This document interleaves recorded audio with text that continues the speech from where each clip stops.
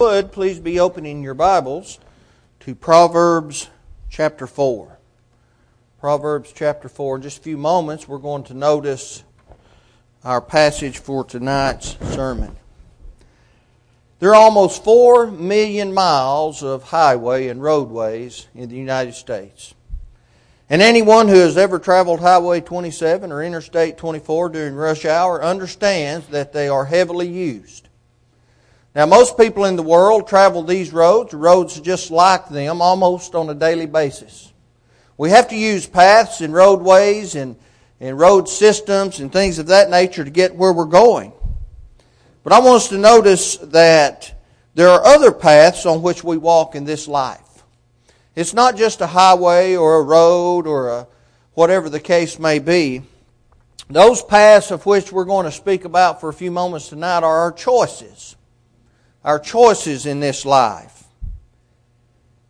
Now we walk along these paths, not just in a secular way, in our everyday lives, but we must walk along these paths in our spiritual lives as well. I do want us to always understand when we speak of things of this nature, we normally will talk about our, quote, everyday lives or our secular lives or things of that nature, and then we talk about our spiritual lives. One is not exclusive of the other. Our everyday lives are our spiritual lives as well. Our spiritual lives will impact our everyday lives, and our everyday lives will definitely impact our spiritual lives. We have to live in this world in such a way that is pleasing to God. But there are many paths from which we can choose as we go along and walk in this life. And I've entitled tonight's sermon, "Which Path is Mine?" Which path is mine? In his wisdom, Solomon addressed the paths of life in general. I want us to notice, begin with verse 14 of Proverbs 4. The wise man said, "Enter not into the path of the wicked, and go not in the way of evil men. Avoid it, pass not by it, turn from it, and pass away." Avoid it, don't go by it, turn away from it, and get out of there. He was very clear in that, wasn't he? He said, "For they sleep not, except they have done mischief, and their sleep is taken away unless they cause some to fall. For they eat the bread of wickedness and drink the wine of violence, but the path of the just is as the shining light, that shineth more and more unto the perfect day. The way of the wicked is as darkness, they know not at what they stumble. My son, attend to my words, incline thine ear unto my sayings. Let them not depart from thine eyes. Keep them in the midst of thine heart, for they are life unto those that find them, and health to all their flesh. Keep thy heart with all diligence, for out of it are the issues of life." Proverbs 4:14 through 23. As we look at some of the paths presented to us for just a few moments, let us determine to walk the path of God. And we're going to notice first that there is a path that Satan has set before us, hoping that we will take that path instead of the path of God. And that is the path of preoccupation. Preoccupation, that's our first point. John issued a warning about being preoccupied with the things of this world. He said, 1 John 2:15, "Love not the world, neither the things that are in the world. If a man love the world, the love of the Father is not in him." Now those previously addressed in this letter, they were children, fathers, young men, and they had triumphed over sin and sinfulness, and they were living in such a way that God wanted them to live, but John still issued a warning. Because we have to remain vigilant. We have to be careful. And because of those great dangers in the world, he wanted to remind them. Don't fall in love with the things of this world. Don't fall in love with the things that can be offered by this world. Now, he wasn't talking about the material universe or the world. It's okay to love being alive in this world. I don't know anyone who wishes their life was over, that is of sound mind, right?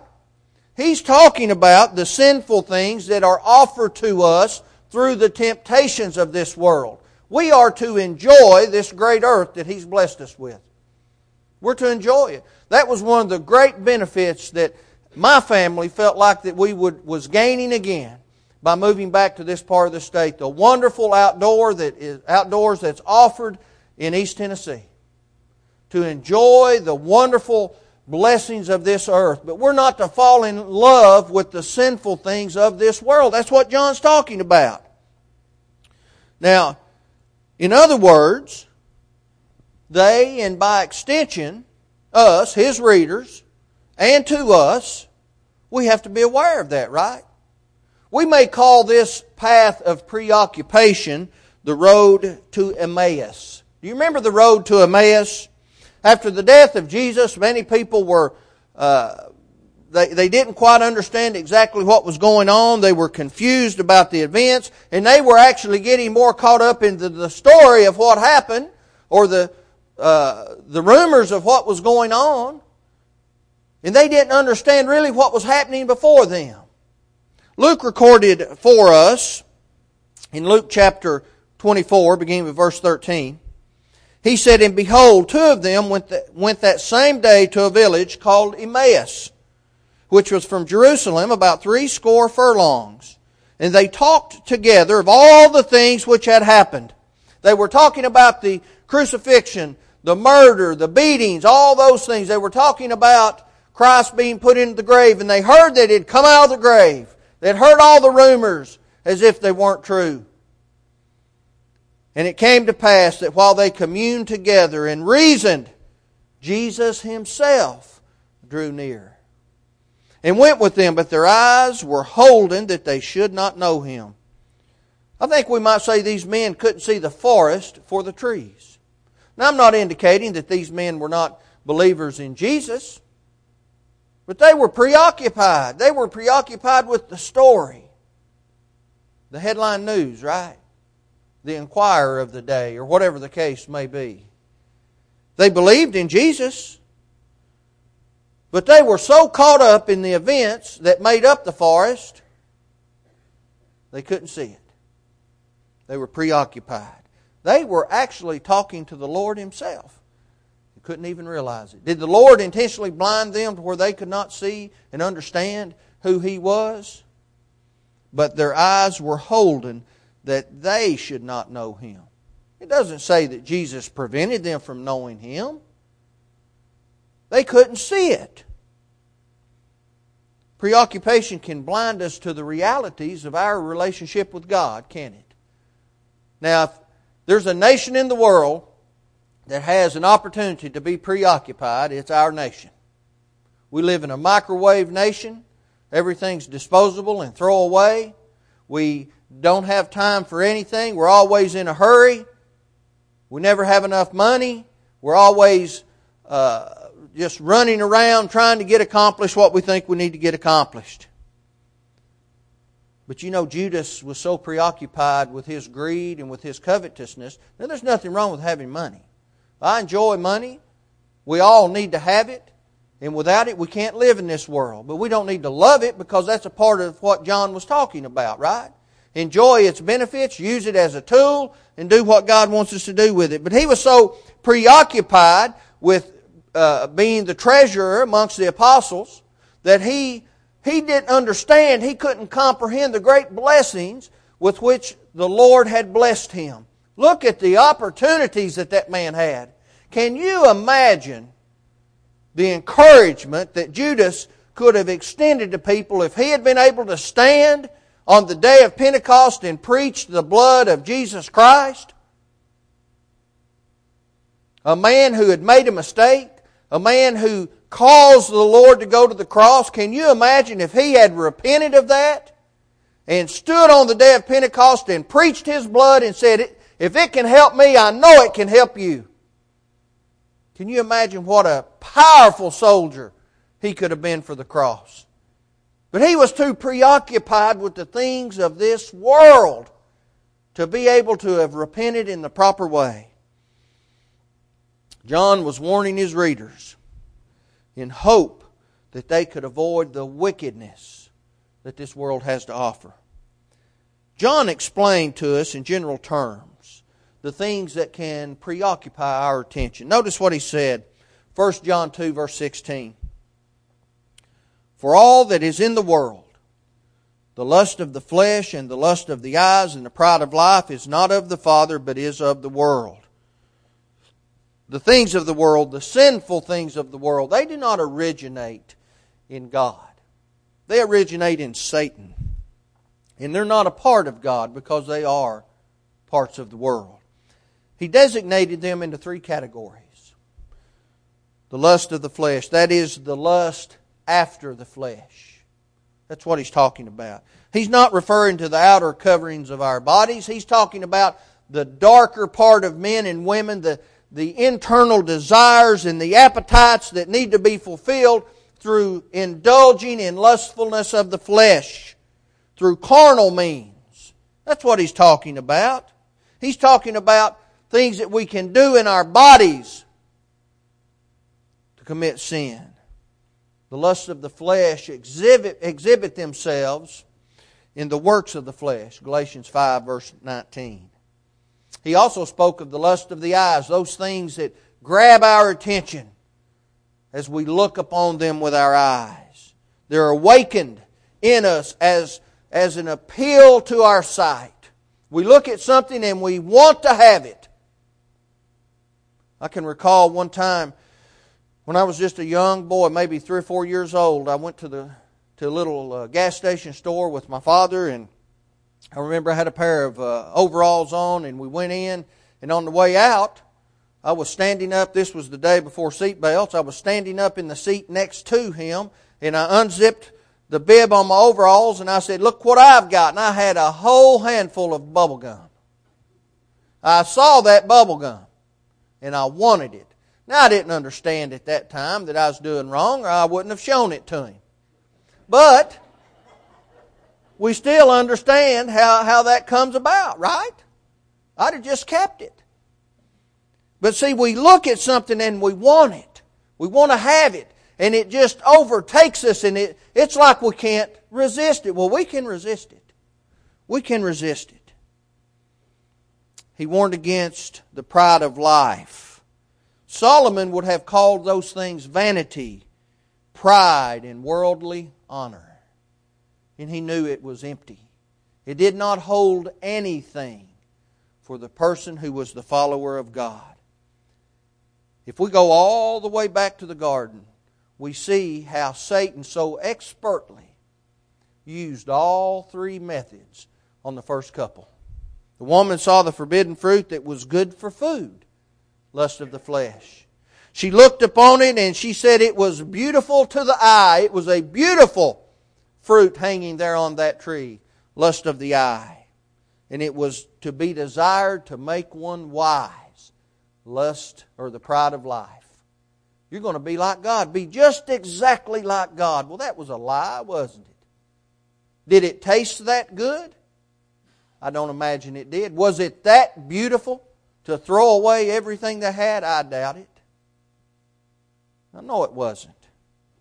But because of the techniques that Satan employed, he was able to wrap the first couple up in the things of this world, and they were so preoccupied by that they were drawn away from God. That's what preoccupation does. We have to pay attention in this world.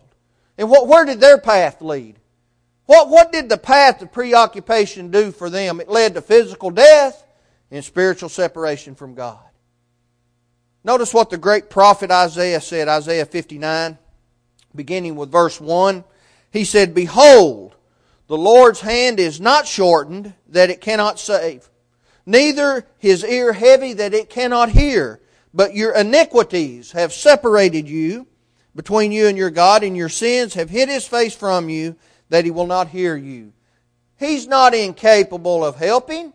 He's not incapable of hearing our pleas. But when we live a life of sin, he doesn't hear us, meaning he doesn't act upon it.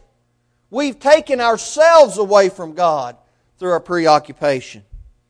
It happened to those people, and if we're not vigilant, brethren, it can happen to us too. We have to be careful. Satan wants us to walk a path of preoccupation. Have you ever talked to someone and discussed to them things about the Bible and how to become a Christian, and they'll believe those things. And they'll say, yeah, I believe that, I'm going to do it. But I just can't do it right now. I just can't live the life of a Christian right now. I got too much stuff going on in my life.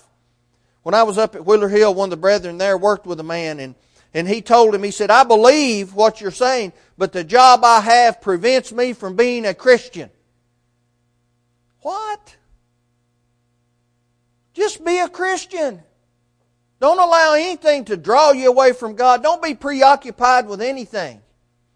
See, Satan wants us to walk the path of preoccupation, but he would be just as happy and just as thrilled and just as successful if we walked the path of disinformation. That's our second point. This is a path for the willful. Disinformation. We might call this the road to Damascus. The road to Damascus. Luke recorded in history for us, Acts 9, verses 1 and 2. And Saul, yet breathing out threatenings and slaughter against the disciples of the Lord, went unto the high priest, and desired of him letters to Damascus to the synagogues, that if he found any of this way, talking about Christians, whether they were men or women, he might bring them bound unto Jerusalem. Saul traveled that road, but he wasn't the only one traveling upon that road. The Jewish leaders, they should have, the road should be named after them, right? Because they knew the prophecies. We're talking about people who were considered to be scholars of the law, but they would not believe. Reminds me of people that we can turn on the TV today. You turn the TV on a Sunday and you're seeing people like Benny Hinn. I don't know if you've ever heard of Benny Hinn. A famous faith healer. Well, what he is a liar. He can't heal anybody. He knows he can't heal anybody. But he is disseminating disinformation. We might call that propaganda, right? But all it is lies. He's not healing anyone. You know, it's very irritating to me when I turn the TV on and I see someone who claims to be a faith healer, but the only thing I've ever noticed that they healed was ever a backache or a headache or something you can't see. I want to know where those people were when our loved ones were dying in the hospital, right? Where was that fella? Why are you not at the hospital healing someone instead of disseminating disinformation? See, they're getting rich by peddling religion. That's not what religion is all about. Religion is not about becoming wealthy. That was one of the problems that the Pharisees had. They would cloak their actions in religion. They couldn't help their poor mother because they had to give a tenth of everything they had to the temple, right? Well, they were lying. They wanted to keep it all for themselves. They were devouring the livelihoods of widows and their homes and stealing from them. But Paul warned Timothy about the willful false teachers of his day and those who were more than happy to follow them. Notice what he warned.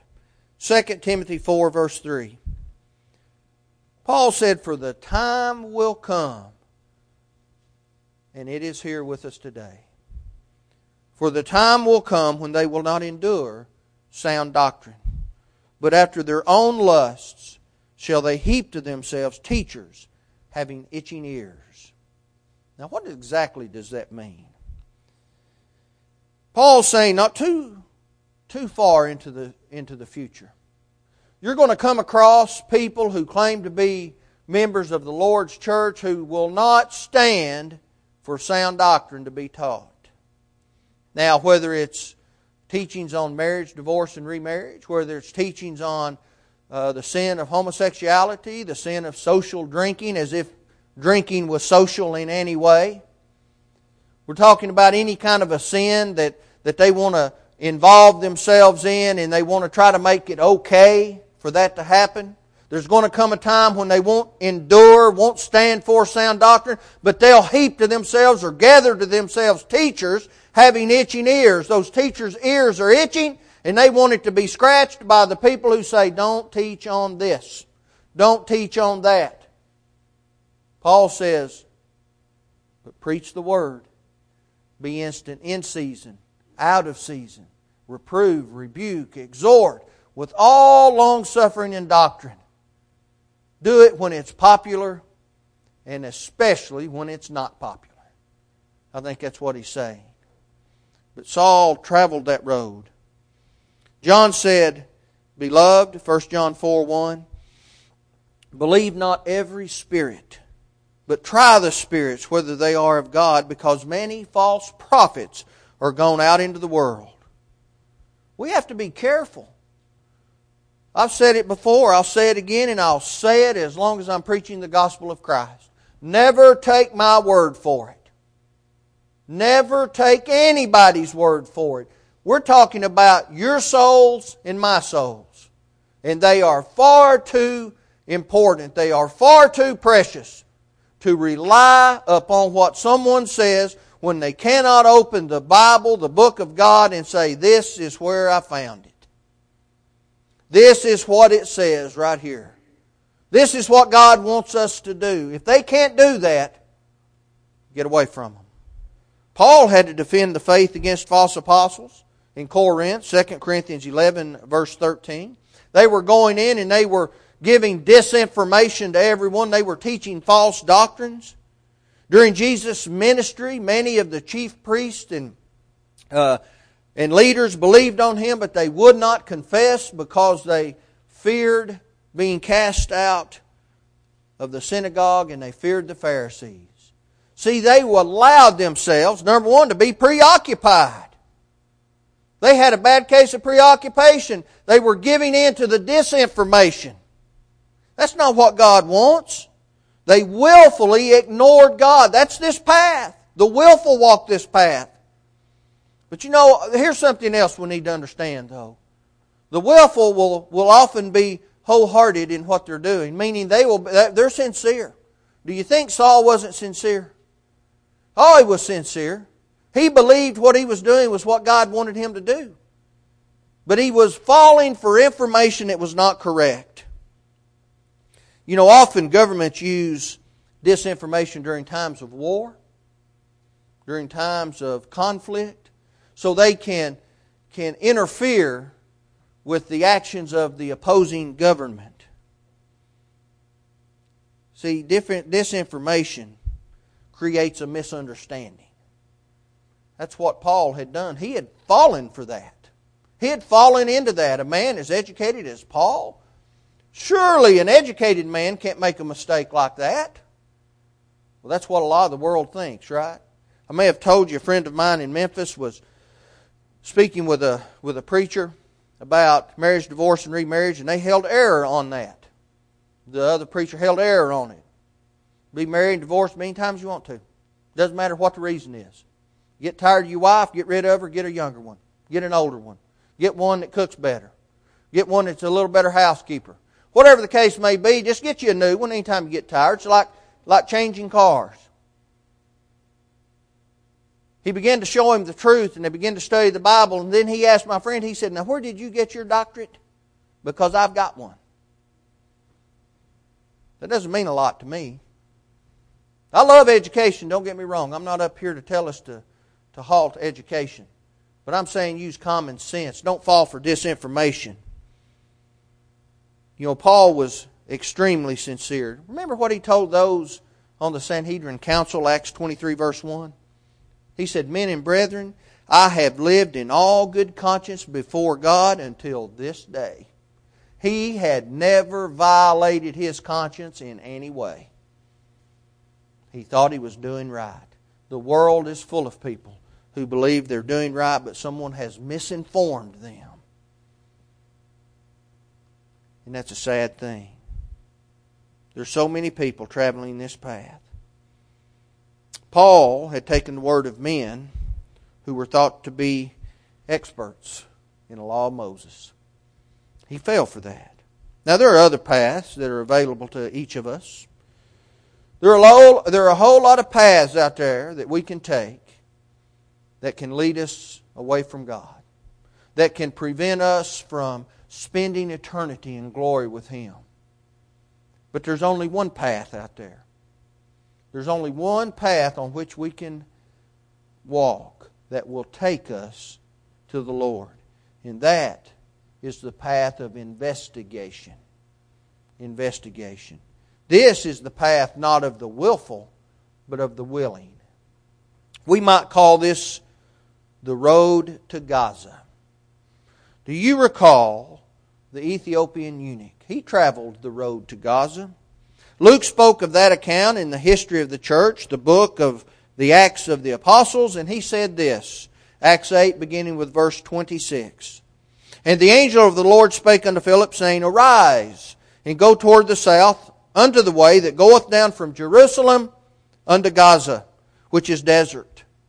And he arose and went, and behold, a man of Ethiopia, an eunuch of great authority, under Candace, queen of the Ethiopians, who had the charge of all of her treasure, and had come to Jerusalem for to worship, was returning, and sitting in his chariot, read Isaiah the prophet. That man not only loved God, he was sincere in what he was doing. He had just come back from Jerusalem, observing the Jewish celebration of the Passover. He loved God. He wanted to do what God wanted him to do, and he had an open and he had an honest heart. Now, Philip began to speak to that man. Do you recall? He went up to him and he said, Do you understand what you're reading? He said, How can I unless some man guide me or help me? So I need some help in understanding this. And that's okay to have help in understanding something. But they need to be able to back it up with Scripture. But you know that's exactly what Philip did, wasn't it? Do you notice that Philip didn't say, Well, I believe or I think you ought to do this? It says, and he began at that same Scripture that the eunuch was reading from and taught him Jesus. The eunuch didn't rely on Philip's word. The eunuch relied on the Word of God. And he was willing to accept that. The difference between the eunuch and Paul prior to his conversion was Paul was prejudiced. He was closed-minded. He had the mindset that he'd been doing this his whole life. It was good for his parents. It was good for his ancestors. It was good for all those that came after him. Do you remember how he described himself? I'm a Hebrew of Hebrews, circumcised on the 8th day of the tribe of Benjamin. Boy, you didn't get much better than that, did you? He was closed-minded. He didn't want to hear the truth. He fell for this misinformation because there was no investigation. He just took someone's word for it. You know, he heard one of the greatest sermons we have recorded for us in the New Testament in Acts chapter 7. He heard one of the greatest sermons that was ever preached. Stephen preached it. And what happened? It fell on deaf ears. He said it was okay to those standing around, go ahead and murder that man. Stone him to death. And he held the coats of those who murdered Stephen. That sermon just was the seed that fell on the wayside, wasn't it? It didn't even penetrate his heart at all. One of the greatest examples of those who were willing to investigate the Word of God for themselves has to be the Bereans. They had a willing heart, and they wanted to make sure what they were doing was exactly what God wanted them to do. Do you know who their preacher was? Paul, an inspired apostle, but they were not about to take his word for that. The soul is too precious. And they searched the Scriptures daily, it says, whether those things were so, Acts 17:11. They wanted to make sure what he taught them was what they needed to hear. You know, we put out our gardens and we plant things. We want to make sure what we plant's good, right? We don't want to plant a weed. We've got plenty of those. We don't want to plant a denomination in the world. We've got plenty of those. We want to plant the New Testament church. We can open up our Bibles, we can read about it, and we can have that church that we read about in these pages. And we don't have to take anybody's word for it. We can search it out ourselves. And that's exactly what God wants. But when the willing investigates the truth, and they come to the knowledge of the truth, they must never waver in it. We have to stick with it. We have to hang in there, right? Sometimes we think we've got it bad in this life, don't we? Or at least I do. Sometimes I'll sit around and I'll think, poor old me. How in the world can I continue to carry this burden? I don't have it bad in this life. I've got it good. I have been so blessed in this life. I have a faithful wife. I have 4 beautiful daughters. I work with a congregation of the Lord's people that is the best you could ever hope to work with. But then sometimes I catch myself sitting around thinking, woe is me. I tell you who ought to sit around, or who should have been sitting around thinking of that, but they weren't, was the people of the first century. The people who lived under the rule of Domitian, the king of the emperor of Rome. They had something to worry about, didn't they? They had something to be concerned with. They had to worry about being drug out into the street, claim Caesar's God or we'll kill you. Drag your kids out into the street, claim Caesar's God or we'll kill them or take them off with us one. What are you going to do? Now that's something to consider, isn't it? I may sit around in this life and think, boy, I've got it bad, and I might waver a little bit. Those people didn't waver. Notice what Jesus told them, Revelation 2, verse 10. He said, fear none of those things which thou shalt suffer. Behold, the devil shall cast some of you into prison, that you may be tried, and ye shall have tribulation 10 days, or a short period of time. Be thou faithful unto death, and I will give you a crown of life. God expects no less from us today. If those people of the first century can withstand and not waver from having their lives threatened, and they remained faithful to God, what should we be doing? He expects us to do that. He wants us to investigate the truths of the Bible, have a willing heart, accept what we have been taught from the Bible. And if we've been involved in something else in our lives, let it go. Let it go, because the crown of life will certainly be worth it all. Don't we sing a song like that? Heaven will surely be worth it all. Now we're going to travel different paths in this life. There is a path along which we can walk that will lead us to the glory of heaven. But there are so many paths out there that will lead us in another direction. There's only one path to God, and that's through Jesus Christ. He says, I'm the way, the truth, and the life. No man cometh unto the Father but by me. Not through some man-made denomination. Now we can walk the path of preoccupation and be distracted from God. We can walk the path of disinformation, and then we can believe something and never learn the truths of heaven. Or we can walk that path of investigation. We can look into the Bible. We can determine how we can become Christians. We can determine how we can be added to the New Testament church that we read about in the book of Acts and on through the balance of the New Testament. We can have faith that Jesus is who He said He was. We can repent of all past sins, wanting to turn our lives around. Confess that He is the Son of God, that He was raised from the dead, that He's sitting at the right hand of the Father right now, ruling over the kingdom at this point. Does it get any better than that? And being immersed in water for the forgiveness of sins, and we can be in heaven one day. John said you can know that you're saved. That is such a blessing. And we can walk that path. But sometimes in this life, we get off the path a little bit, right? Sometimes we get a little preoccupied. Sometimes things happen. But we can come back into the path as long as we're alive, as long as we have the mental faculties to understand that and to repent of those things. All we have to do is repent, confess our sins, ask God to forgive us, whether publicly or privately, and He will do that. And we can know that He'll do that. He is just to forgive us. He's righteous to forgive us. 1 John 1 verse 7. If you have need to answer this Lord's invitation tonight, if you're not walking the path of investigation on the way to heaven, do that. Change that before we leave here as we stand and as we sing.